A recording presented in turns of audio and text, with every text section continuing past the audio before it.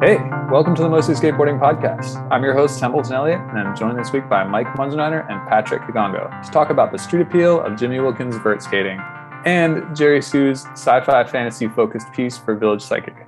Rio recently welcomed Jimmy Wilkins to the team, their first vert pro since Max Schaff, maybe? Jimmy is the rare breed of vert skater that even street skaters can get behind. Patrick, what is it about Jimmy's skating that gives it that street appeal? Swag, swag, swag, swag. He skates vert like he's skating a mini ramp, and his fits aren't bad either. I think the other thing is that because he does a lot of tricks with no hands, no grabs, it just looks better. It looks floaty. There's something about it that just makes you hype. And then, there was a couple Instagram edits of him. His vert skating is edited to hip hop, and it just felt and looked right. And I mentioned a couple weeks ago when we had talked about one of those Instagram edits that even without music, his skating is rhythmic. There's something about it. There's a pulse. There's a beat to it. And I mean, the ramp is rhythmic. Like you got those two walls, and you're like set in your rhythm. Mm-hmm. Anyway, proceed. But there's something about it. Like there's something about it. He has that something. He has the je ne sais quoi. He has the touch. He has that special something that makes people pay attention to his style of vert skating. Which I wish there'd been more vert skating like this in the 1990s, because maybe vert wouldn't have had to be carried by Danny and Colin, Taz and Ben Pappas, Tony Hawk, obviously, Bucky Lasek. Imagine if, everybody skated like this. Then again, Alfonso Rawls skated like this, but he ended up skating a lot more street in the 90s because that's where the culture was.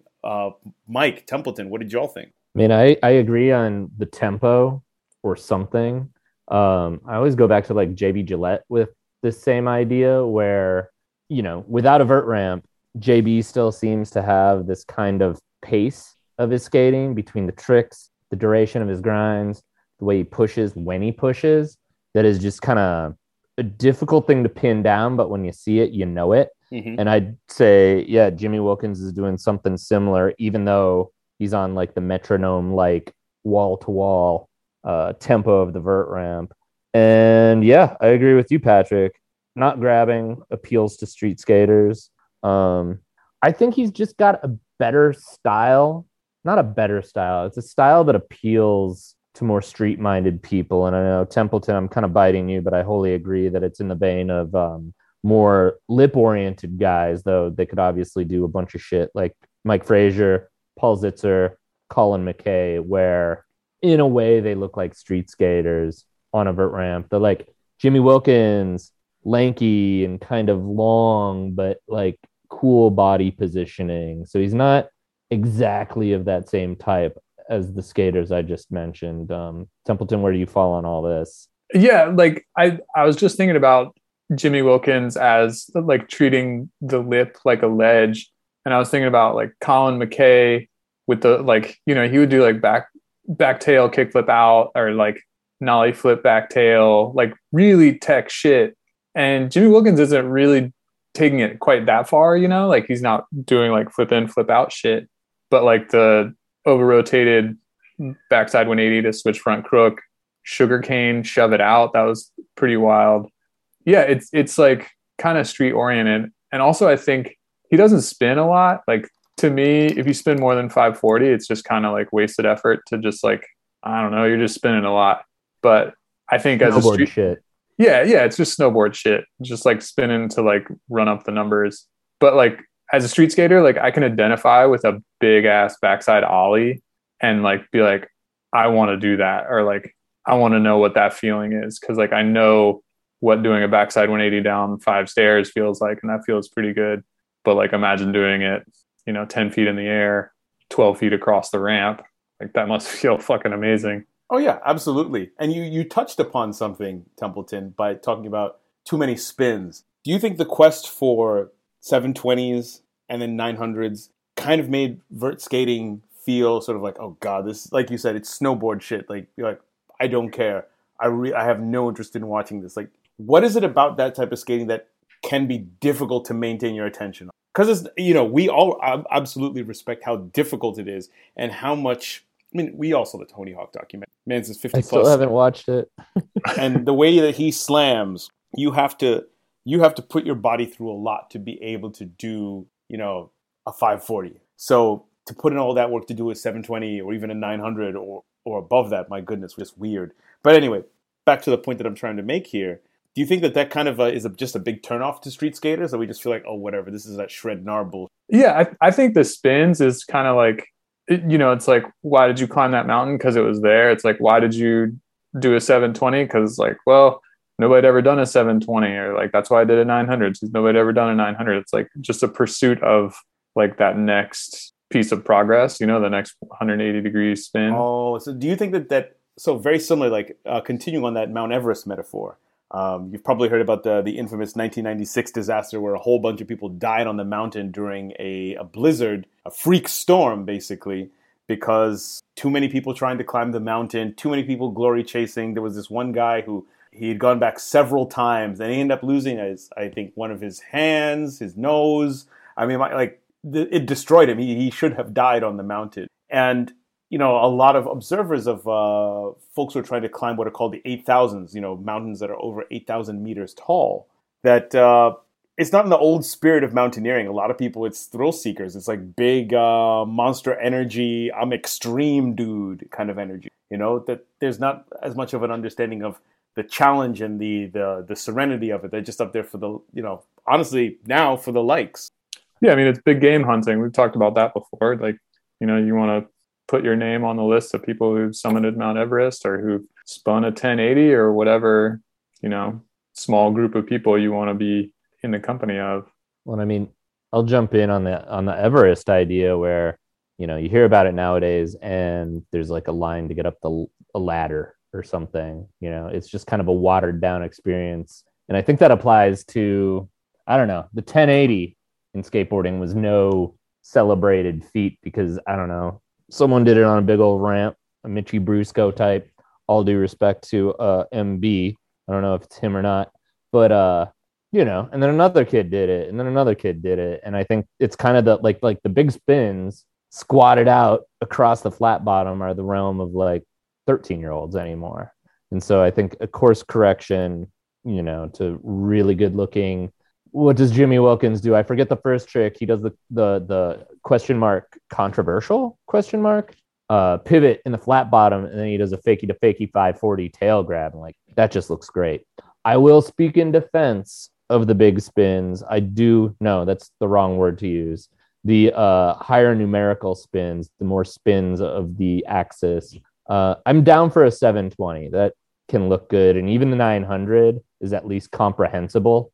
Like you can tell what's going on with like the classic Tony Hawk. Can you call it a McTwist 900, Mute 900? Like you can get that. You start spinning more, you get into the snowboard shit realm where you don't know what stance they are, and then they just fucking spin forever. Like, no. Full stop. Are we basically saying that we hate vert? Because I don't want to give that message out. No, I mean, I push back on the idea of like that we've got this new crop of skaters. I feel like skating, probably because of the park influence, where we've watched just a lot more transition skating than anybody was really willing to do back at a certain point, probably 1990s point. Like we're way more open to it. And I think like the skater public at large has changed more than the skaters themselves. Because if you look back on the stuff that the guys we've already listed, but shit, even your Mike Crumbs of the world who, did a no grab nollie heel to fakie over coping on a vert ramp. Like that's insane. I think a lot of this stuff, 1995, let's say to 2005 is overlooked because we were just not interested in it for whatever reason. Like there's a lot of insane vert skating that happened. And I think when it crops up on Instagram, we're like, damn, that's so sick. Whoa, I watched that 1,000 times or fast forward. Right. That was in 41117. And like, Mike Frazier did like a half cab front blunt and looked really sick or whatever. And right. Yeah, it was just like, oh, that's kind of cool. But let me see Costin. Oh, hard-hitting question then. If you had to choose one, Danny or Colin? Colin. It's easy. Yeah, I'm going to say Colin. Colin. All right, next question. Easy. What'd you guys think of the street skaters in Jimmy Wilkins' part? I thought it was a nice touch. It's a nice welcome video. It just like what a power move for Jimmy Wilkins, because he was previously on Creature, right? I have no idea. I really don't know. I'm not sure. Like that's definitely a come up. I know that there's a couple folks have either retired from Real or have moved over onto working over at Deluxe. So there was definitely some space in the roster.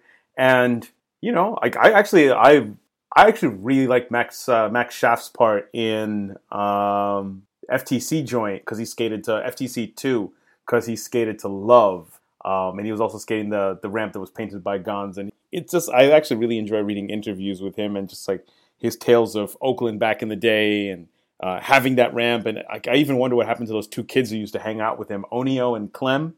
They used to post up like they were always there. They were in the Spitfire video. So it's dope that there's somebody who's full-time vert skating back on Real. Is there a decent amount of street footage of Jimmy or any? I don't know that I've ever seen it. I don't think I want to see any. I think there was some Instagram stuff that cropped up. And I mean, look at his like kickflip flash and roll, like kickflip frontside rock and roll slide. Like he's proficient. Yeah, I feel like there was a clip on the street stuff at Birdman's ramp.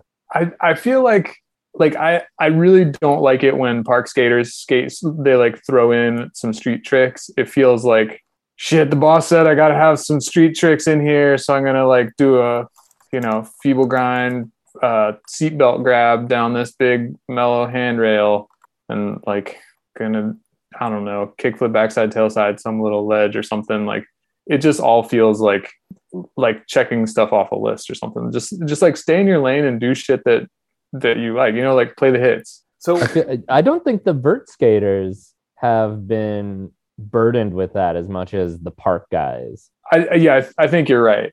Like what's his name on Chocolate? Why am I blanking on his name?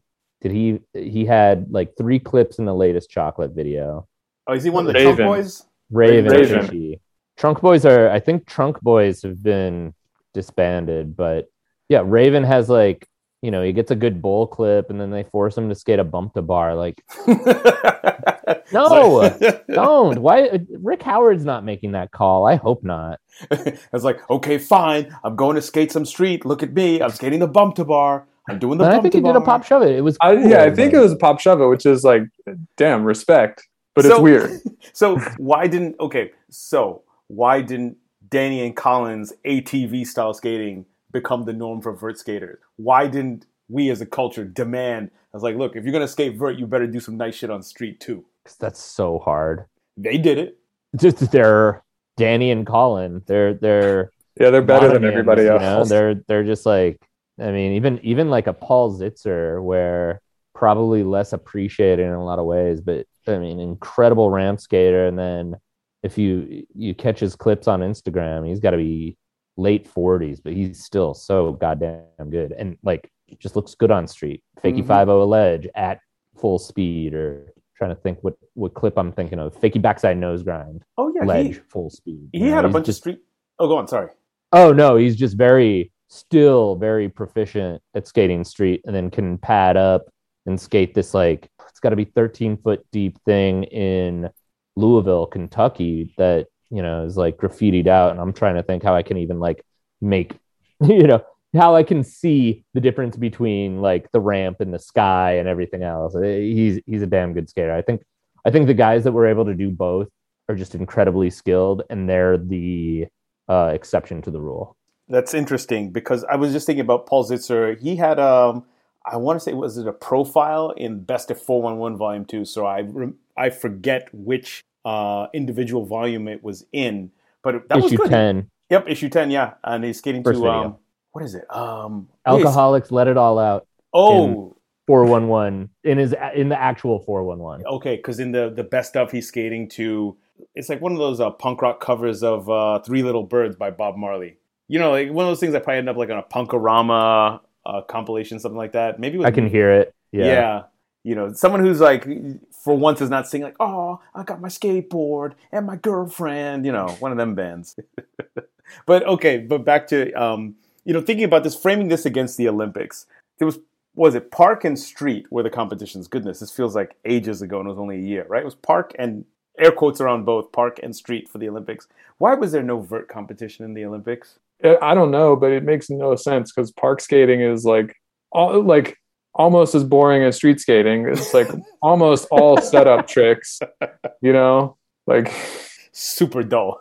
like vert skating is actual like real excitement every wall. Oh yeah. Like there's some gnarly shit. Like people can put together runs where there's like not really any setup tricks. So like show us that. And it's like night. It's very telegenic because it's just, you know, dude's going to do a trick on this wall and that wall. So you can set up the cameras real good for that.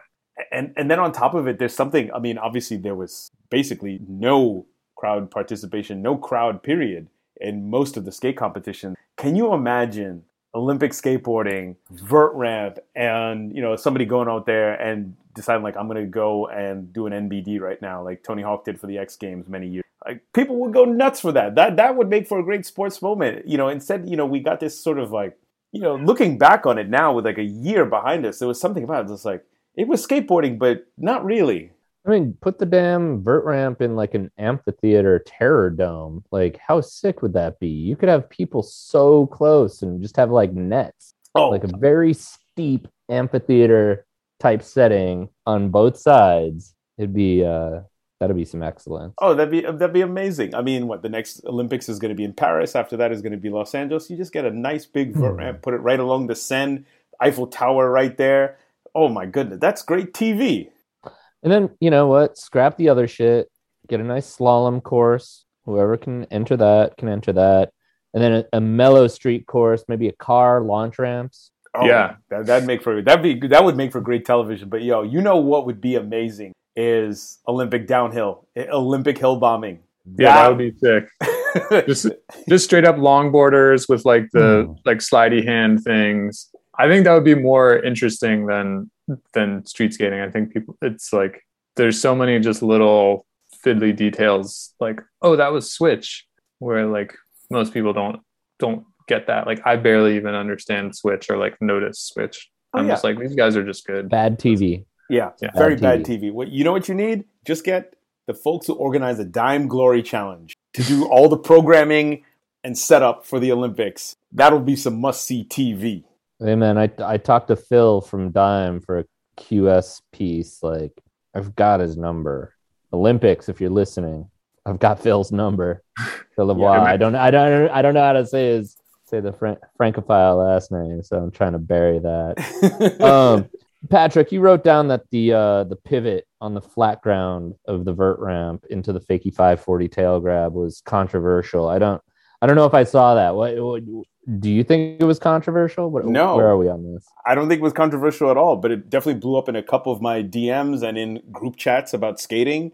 I thought it was cool. I mean, I just like, it was just a nonchalant. It didn't feel like it was forced, you know? And I guess also at that speed, like there's have either of you ever skated vert and tried to do just like a little something on the flat and just like the board shoots up into the air? You're like, well, I'm not doing that again. Yeah, it's pretty wild. I mean, my best vert trick is a drop in, so I couldn't really imagine coming in with all that speed and then doing a little shuffle in the middle, and then doing a fakie 540 after that. You know, he's got half the setup time that you would for a normal trick. Yeah. He did like a kickflip something or other, turning backside. Wait, I don't remember which was it. A kickflip melon frontside. Then he shuffles, but then he shuffles one way and then spins the other way in the 540. I mean, it's just I didn't realize that difficult, like, right? Like, because he didn't slide a backside power slide, because that would be true madness. Yeah, jeez, that's madman. Oh, that would be madman. That's like that reminds me of like those what those edits that Trenzel used to post in New York Times. You could just picture somebody like pushing down a hill real fast and just like backside power slide goes and sets up into some trick. You're like, how do you maintain that kind of control? It's good. And why he's pro. And then also another question is, what did y'all think of his use of Elliott Smith? Which I don't think there's been too many videos with Elliott Smith music since Dylan Reeder, and even there was a bit of a cloud over that, if only because, you know, Dylan admits that it wasn't his favorite part and he wasn't at his best. I love that song that Dylan skated too, and yeah, it's not his best part. I have no further take on Jimmy Wilkins. I think it worked with the edit. Yeah, I thought the music worked. It was fine. It wasn't like OMG, but also it wasn't bad. I liked it. I was like, oh, is this Elliott Smith? And it turns out it was. I'd like to see him skate to some rap music. What rap music? I don't know. Because I don't think I've seen a vert edit to whatever the kids are listening to now. In this post SoundCloud rap era, do y'all think that could work? Try not to be old heads now. I think the right person can make anything work. I could see like Oski maybe could maybe pull it off. Oski should just skate vert, by the way. Yeah, I feel like a lot of those park dudes could be cooler or more interesting if they just skated vert instead of just, as I said before, doing a lot of setup tricks. See, but they're cool. But they would I disagree, Templeton. Really? I feel like they could bring the cool to vert. Do you think they just couldn't hang? They don't got the spins and the flips? It's a completely different skill set. I feel like being able to flow round wall into a good grind and, do some airs here and there. But I just feel like it's using a completely different set of brain cells or different set of skills, which I just said. Yeah, you're probably right. Cause I'm thinking about who kind of crosses over between who's a ripping vert skater, who's also a ripping park skater. And it's Bucky Lasik is kind of the only one I can think of, and Bob Burnquist too, I guess. Who can go around the corners and stuff. I mean, there's no reason that I guess I just put the vert skaters in a different echelon, a higher echelon of skill where it's that endurance and that ability to really string together difficult stuff. That said, of course, being able to flow and do different sizes of ramp, different walls, round wall, straight wall, weird wall, oververt, all that, maybe some pool coping. That's it. Again, it's just a different skill set, but I think in my brain, the vert stuff's harder. Mm-hmm. Okay. Suggestion for the Olympics. You take out one of those Park Street, whatever, replace it with a pool. Just a straight up backyard pool? Backyard pool. I think that would probably be the least impressive because a backyard pool is really hard to skate, Right. Even those skate park pools, man, those are ridiculously hard to skate. Terrifying. You can't drop in if you're I feel like I'm a semi-accomplished ramp skater of a certain height.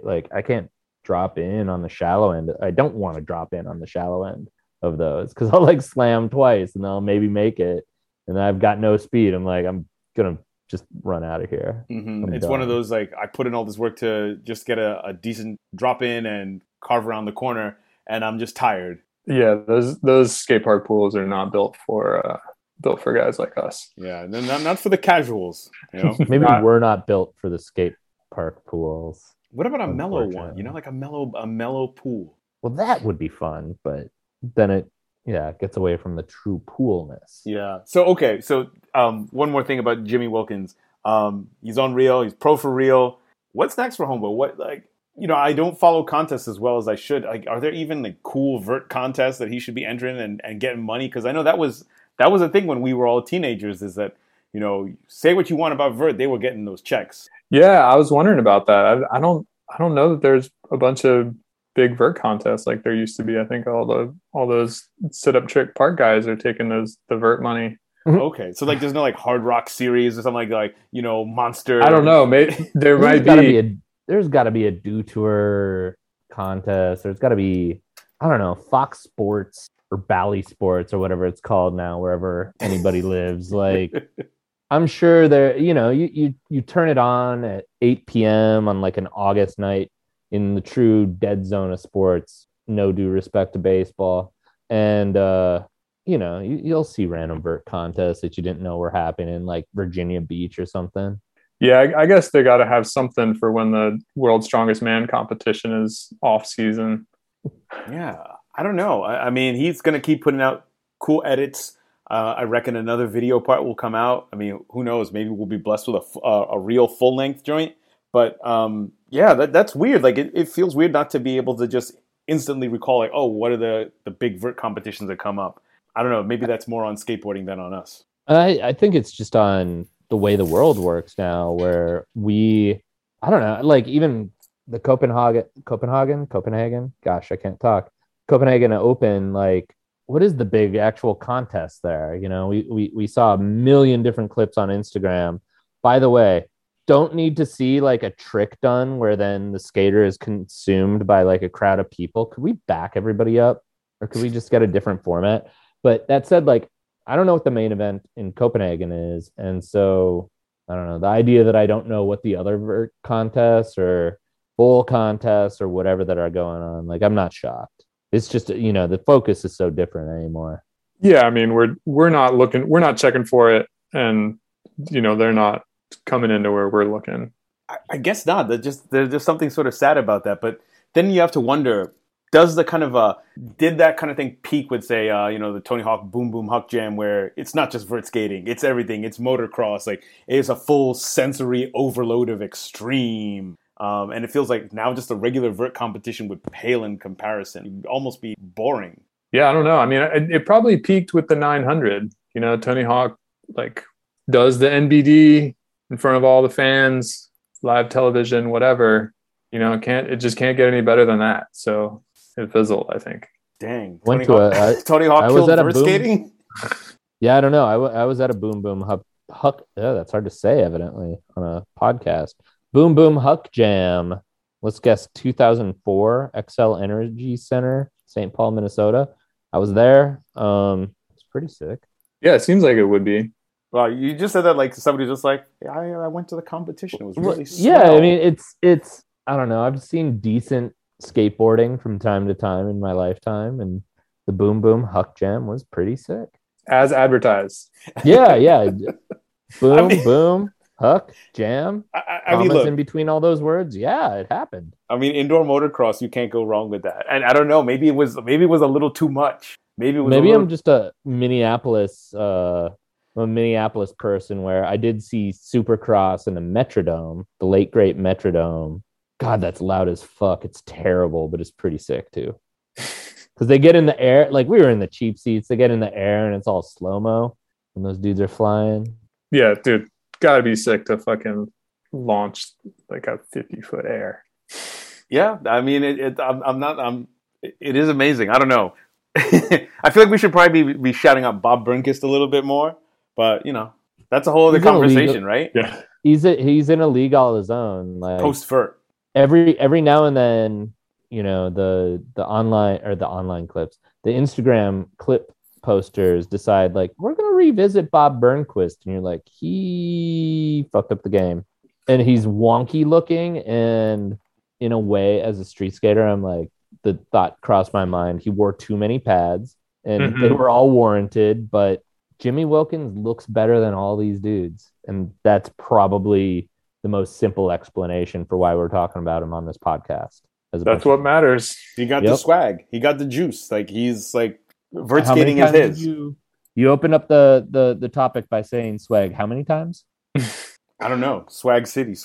I was probably 5 times. I have no idea. But yeah, it's swag. He looks amazing on a skateboard, and he looks amazing skating vert. So you're right. That's how it's like, okay, I can drop in on a vert ramp, and what do I want to do? A backside air, and I'm also 7 inches taller. Ooh, that looks great.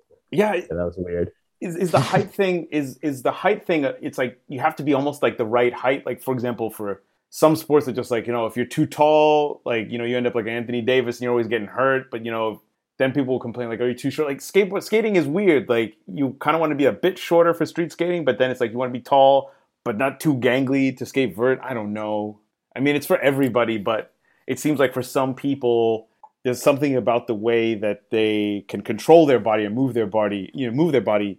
It just works. I don't know. Like maybe there's something just like appealing about the way he moves that's cool too. It's like it's a confluence. I fully think there's something cool about the way he moves. I mean, it's like, who are some of the greatest vert skaters that are still doing it and still like inventing new tricks? Birdman, Bucky Lasik. Nobody's calling them style kings, and I don't think I'm dissing them by saying that. They're breaking new ground. Like, I mean, Birdman was doing it up until the femur, and he'll be doing it again after. Lasik's almost 50, and he's going to be doing, I don't know, incredibly esoteric switch tricks that nobody's ever done forever. And then there's the guy who's just blasting a backside ollie with no grab, 12 feet out, or 6 feet out, but 12 feet traveling. And you're like, yep, I want to do that. Exactly. Dope. This week, friend of the show, Ian Browning, interviewed Jerry Sue for Village Psychic's Rules of Skateboarding series. In the article, Jerry talks about brand building with sci-fi fantasy and backing into board making. Mike, is this the new business model?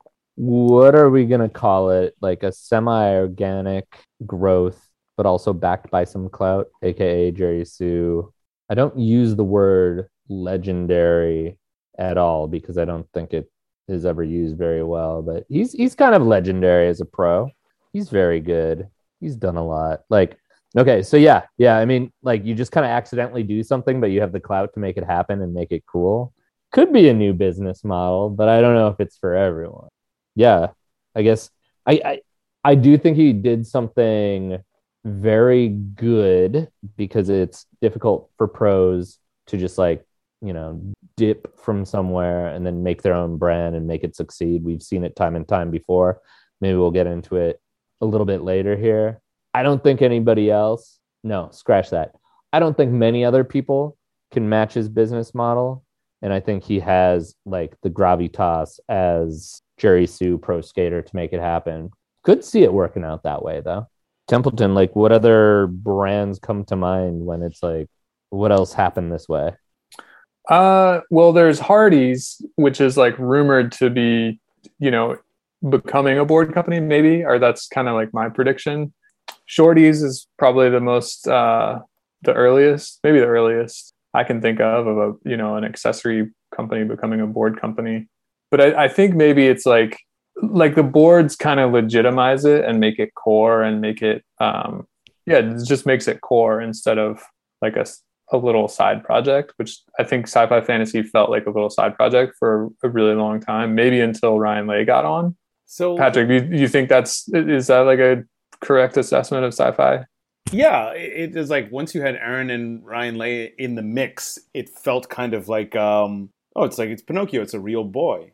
And Jerry shout out to Ian for doing such a wonderful interview and to Jerry for really pulling back the curtain and talking about challenge of making the decision about where his career was going to go. He talks about depression. He talks about his wife talking about you can't just keep hanging around the house moping about what's going to happen next. So it reveals to us that, yeah, Jerry was maybe, kind of wandering a little bit and sort of trying to determine what was going to happen next because, it's like Sisyphus, right? He knows how hard it is to roll that boulder up the hill. And maybe that's part of the reason why he resisted. That's why he resisted making Sci-Fi into a brand, like a real deal Holyfield brand off the top, because he's like, saw it with Enjoy. Do I really want to put in all of this effort to create another skateboard company by another pro? I think there's an element of self-consciousness there, and there is also a healthy dose of real talk. Why should we care if Jerry Sue starts another brand? There's plenty of pros who have wound down their career or quit a company to go start something, and it's whack.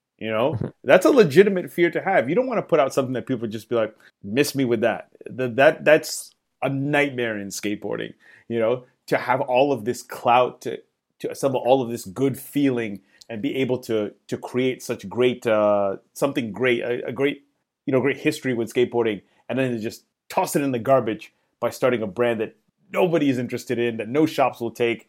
Oh goodness. I mean, there's too many. You can really sully your legacy with like a misstep like that. Oh, sully. I mean, here's the thing. When you sully something, that means, you're sullying, you're making it dirty. You can clean that. For some skaters, like, it's completely destroyed their legacy, whack company. I mean, this happened a lot in the 90s. My goodness. But at least there was an excuse. Everybody was trying to start a company and, skateboarding was growing again. Now I'd like to think that people know better, but now a lot of folks keep making the same mistake. I mean, what do y'all think? Like, do you think Jerry made the right move by taking a gradual approach to starting a company and doing it at his own pace and making sure that he didn't put out something that we weren't interested in? I mean, it seems from Ian's story, from the interview, like it was organic, a little accidental. But I remember seeing the stuff and being like, oh, Jerry Sue's making some hats. Okay, those aren't whack. Cool. All right. Oh, Sci-Fi Fantasy hoodie in the shop. I don't need a hoodie, but I kind of want this hoodie. It's not overpriced and it seems well done. Like there's definitely been pros, now canceled pros even, who are like selling hoodies, and I'm looking at them in the shop. I'm like, this is bullshit. Like this is not worth the $80 this dude's trying to pull. And so yeah, I feel there was kind of a natural progression to it. And even with like Ryan Lay, thanks for coming on the podcast. A couple months ago now. Am I remembering right? Dog, that might have been last year. Who knows? Yeah, but like, you put on a cool Brainy Pro and the Pro model's cool, and it's interesting that like sci-fi doesn't have necessarily a defined look of any. Well, it doesn't have a defined look of anything, but it's got a lane, or at least a set, like kind of a motif, if What I'm is using it? that word right. What is that lane then? How would you define it to people? Like, what's this sci-fi thing? I don't get it. I mean, maybe we should, ask Jerry Sue, but it's kind of minimal. It's just clean and it's not complicated. I don't know. It's like a cool bookshop or something. I like that. I mean, I'm a big fan of Jerry Sue, and actually, he gave me. I met him a handful of times, but many years ago, right before I moved here, I ran into him at the Cha Cha Lounge. It's over in Silver Lake here in LA, and I asked him straight up. I was like, "Yeah, I'm thinking about moving here. Blah blah blah. Like, what's the thing you like about it? What made you move down to Los Angeles?" And it was interesting. Here we are, like quite late at night, and maybe he was a bit surprised to have such a thoughtful and sincere question. But he said, the thing I like about it here is that you can drive 20 minutes in any direction, you can see something, and that was it for me. That's one of many things that sold me, and I guess I really appreciate that. And I like his photography, I like his creativity. I also like the fact that he's a wild man. Was it that Thrasher series, People I've Known, People I've Met? Mm-hmm. People have known. His was great. Yeah. Yo, he always pops up in Epically Later as the voice of reason, the Spanky one, the first one comes to, and yet the story about the fire extinguisher. Oh, wow. Yeah, but anyway, I'm back to this. And Ian asked him about when Kim Kardashian was rocking the sci-fi hat, and what's interesting is that really could have blown up in Jerry's face. That could have gone down very badly. Like, what happens when the wrong celebrity or influencer is wearing your hat or is wearing a piece of your clothing? What do you do then? Who would be the worst person for somebody to be rocking the sci-fi? I don't know. I mean, you can't choose your fans to a certain extent. You can't really choose who buys your stuff. And I know like it's weird seeing like Justin Bieber or like Lil Wayne wearing skate brands, but I don't think that's hurt any of those brands. Probably helped them like get a few normie bucks. But yeah, I think maybe if like there was somebody like, I don't know, somebody canceled who just universally sucks wearing your stuff, that would be a bummer. But yeah, I was thinking about the Kim Kardashian thing, and I was like, it's probably a good thing that he was sold out of those hats, and that didn't end up being like a brand diluting moment. Oh yeah, it definitely could have gone left very, very quickly. Mike, what about you? Who do you think is? Let's say you're running a cool brand. Who wouldn't you want rocking your shit? I mean, I'm as uninclined to name names as Templeton is, but like the Kim Kardashian thing, it mattered that it was Jerry Sue's company that she was wearing, because there's just this grand irony with it all where, I don't know, you think of that Bag of Suck video part that's so, I don't know, kind of weirdly intimate, gnarly, magnum opus, all sorts of shit. Like, I don't know. I think it's more, whose brand is it? And then who's the shitty celebrity that's wearing it? Because like Ryan Sheckler's brand, all due respect to Sheck's, like his brand being worn by Kim Kardashian is going to come off completely different than Jerry's brand. Like for some reason it was just like, whoa, that's wild. And I kind of like sci-fi fantasy. Okay, yeah. Cool. It's like and I think Jerry Sue treated it well in the Village Psychic piece, where he was just kind of like, well, you can't control that. So that was kind of weird. Yeah, and that's the end of the story. Yeah, it's just part of this. It's part of the spectacle. He seems to understand where he falls in it. I guess it would just be interesting. We've been seeing it. I mean, skateboarding. The thing is, celebrities and all kinds of whack people out there who are famous for being famous or famous for being rich, they love skateboarding because skateboarding just is. You can't change it. People have tried to sell it out, and yet it keeps coming back as just it's its own thing. It's really its own thing. The only people who seem to understand skateboarding are models, and I like that. I don't know why. It's because we're both about youth and using our bodies. You know, That's the parallel. Maybe that would be like the ultimate podcast. Get a bunch of great skaters from the '90s, and then all the supermodels. So like Christy Turlington, Naomi Campbell, Cindy Crawford, and just like see what happens. It could be great or it could be a total disaster. Okay, random tangent, but this is all men, or it's all male. Like, yeah, sponsored skaters in the 90s were like by and large all dudes. Were skaters better looking back in the day, by and large? Define better looking. More handsome. More. I feel like sponsored skaters, pro skaters. So we're talking the actual physical appearance. I feel like facial features and shit. I mean, this is maybe nostalgia glasses. Everything was doper back in the day. Templeton, sorry. All good. I think that skaters were younger back in the day and there were less old people involved. You know, like we weren't seeing Lance Mountain in the mags in 95. And I don't know how old is Eric Costin? Like he would have been long disappeared by this point, you know, like, so there was just the young, hot skaters, you know, like. I'm just thinking of like handsome ass Peter Beachy or something. I don't know. Peter Beachy. Oh my gosh. Yeah. There was, I mean, hey, what about before there was Team Handsome, there was the Beautiful Men's Club, RIP Tim Brosh. There was that whole crew up in San Jose. Like, I think it was like kind of a bit of an in-joke, but I don't know. Maybe it was. I don't know. I don't know. I think we're a pretty handsome podcast, you know. I wouldn't claim that personally, but I think we all clean up nicely. We are a podcast where people can't see us for a reason, dog. yeah. So okay, then back to there's a great question that's here in the show notes, and I kind of want to just open it up. Sorry if I'm stealing it from somebody, but if you had to run a brand, if you were going to start something brand new, how would you do it? How would either of you start a skate company? My real answer is I wouldn't. Why?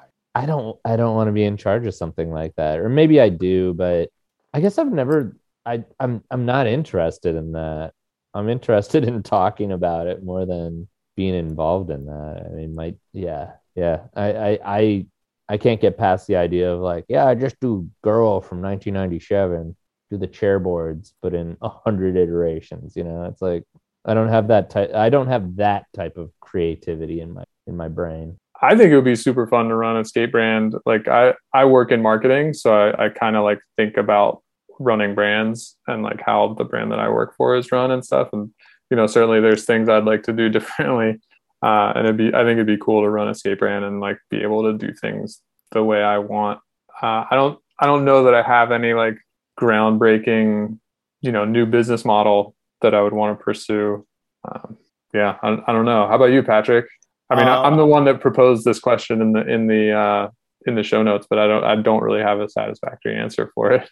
I'm of two minds. So there's one part of me that thinks that it would be cool to run a skate brand the way that Rough Trade Records was run from, I think, 1976 to about 86. You run it as a co-op, equal pay, and try to make it as democratic as possible, but leaving some space for executive override, but, you know, really try to make something that feels like a true reflection of everybody in it. That being said, skaters, like most people, are impossible. And it's basically, I mean, it feels unfair to say herding cats, because at least with a cat, you can just pick it up. We've heard all sorts of nightmare stories about running skate brands. And the funny thing is, skateboarding is just filled with examples of what not to do. So there's part of me that's leaning also towards doing the opposite. If we're talking a dream situation, Alex Olson calls me up and just says, yo, PK. I'd be like, what's good, Alex? We should hang out and listen to some records. I'm like, all right, bet. You know, he comes over here, you know, we put on some Larry Levan, and he's just like, yo, I want to give you I'll give you a 49% stake in 917. And I'll be like, okay, I'm going to turn that company around, put it back on S tier status. No problem. You know, it's like basically something really hard like that. I would be stoked to see you at the helm of 917 and return it to its former glory. Alex, if the check is right, yo, call me. Honestly, look, I paid off my student loans last year. Thank goodness. May I just add, like, Yes. I'd written down legacy pros who, jump ship, numbers, business and company. Is that still a thing? 3D skateboards. That seemed to have a lot of potential. 917 itself. Like, I'm going to read directly from my notes. Shit ain't easy. And so, yeah, I'll do to Jerry Sue.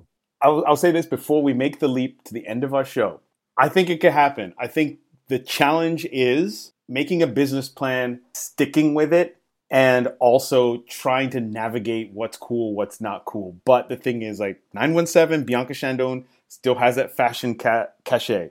I know people in the fashion game. Alex really knows people in the fashion game. All you got to do is just finesse it just right. And also make it your primary focus. I think maybe that's the other thing. And I would end with this. It can't just be a side joint. It basically has to be, that it has to be your main thing, your primary focus. I'm sure my wife would never allow it. But then again, if I could come up with the right business plan and people were down with the vision, Mercedes-Benz is for everybody. Love it. We'd all be stoked on that. Which brings us to the end of our show where we talk about what we're stoked on. Patrick, what are you stoked on this week? So I'm stoked on Spitfire wheels. Just set up a fresh one with those Venture Raws. Very, very excited. It's summertime. I'm about it. There is a new Parisian edit. I believe it's Supreme adjacent. It is called Sensible, which is French for sensitive. Come for the new Vincent Tuzzari footy. Stay for the illegal tricks and the whack-ass True Religion jeans. There are some awful fits in this joint. Speaking of France, I've been digging back into the Big Spin podcast. Shout out to those guys. And I'm very stoked on 3-day weekends because I had one last weekend for Juneteenth. I got one this coming weekend because I'm going to a wedding on Sunday. And then 4th of July, bong. Mike, what you stoked on? I'm stoked on biking up hills, my camping hammock. Odd thing, in Minnesota, I was originally from I was originally from Arizona by way of Montana, but that's getting too deep in the story. Moved to Minnesota, and people up here sometimes call them hammocks, not a hammock. Chew on that. And then I'm also stoked on the long form podcast this week. It's an episode with Alexandra Lang about her book, Meet Me by the Fountain, an inside history of the mall. It's an interesting interview that is both skater and journalism interests adjacent. So check that out if you're into architecture, uses of spaces, etc. I think you might be if you're listening to this podcast. Templeton, what are you stoked on? I am stoked on the Apple TV series Severance. Binged it in about a week. Definitely worth the $4.99 price of admission for Apple TV. You can just, get it for a month and then cancel if you want. Highly recommend Severance. Have you guys watched it? No, not yet. I'll have to peep it. Yeah, it's very good.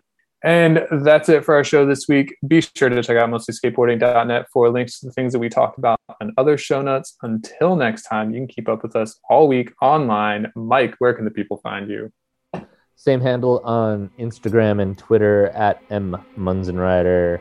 Patrick, where are you found on Bobby Digital's internet?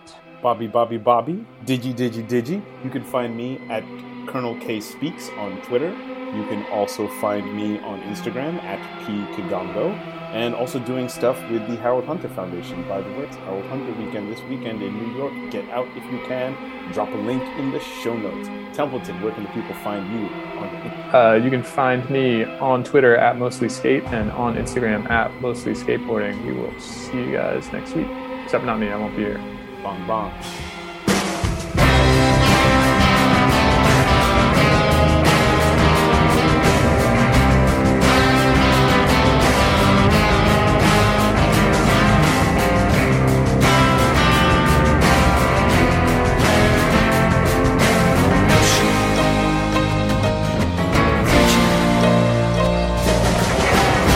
Life's on for a resolution in the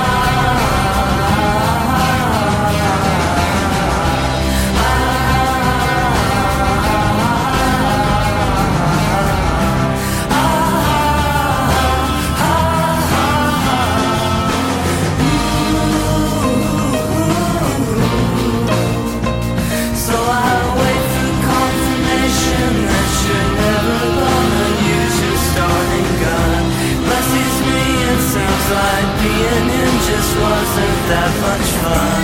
Anything that I could do, never be good enough for you.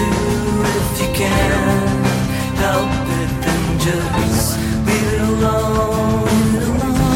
Leave it alone. Yeah, just forget it. It's really easy, I'll just forget it too. Coast to coast, coast to coast, I'll do what I can so you can be what you do. Coast to coast, coast to coast, I'll do everything I can so you can be what you do. Coast to coast, coast to coast, circuit rider comes every fifth Sunday. All night long, I fell asleep one day. Anything that I could do, is there anything that I could do that someone doesn't do for you, that someone didn't do for you, that I've already done for you?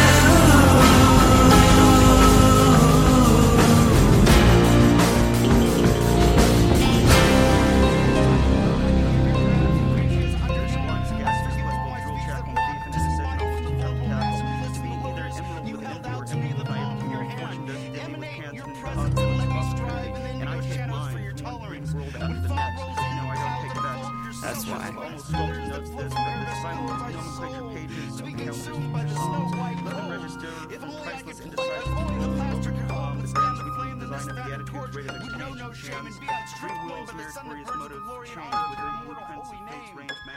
In the twilight, the morning starts to glow unmistakable. She be my where I go with the stolen sway.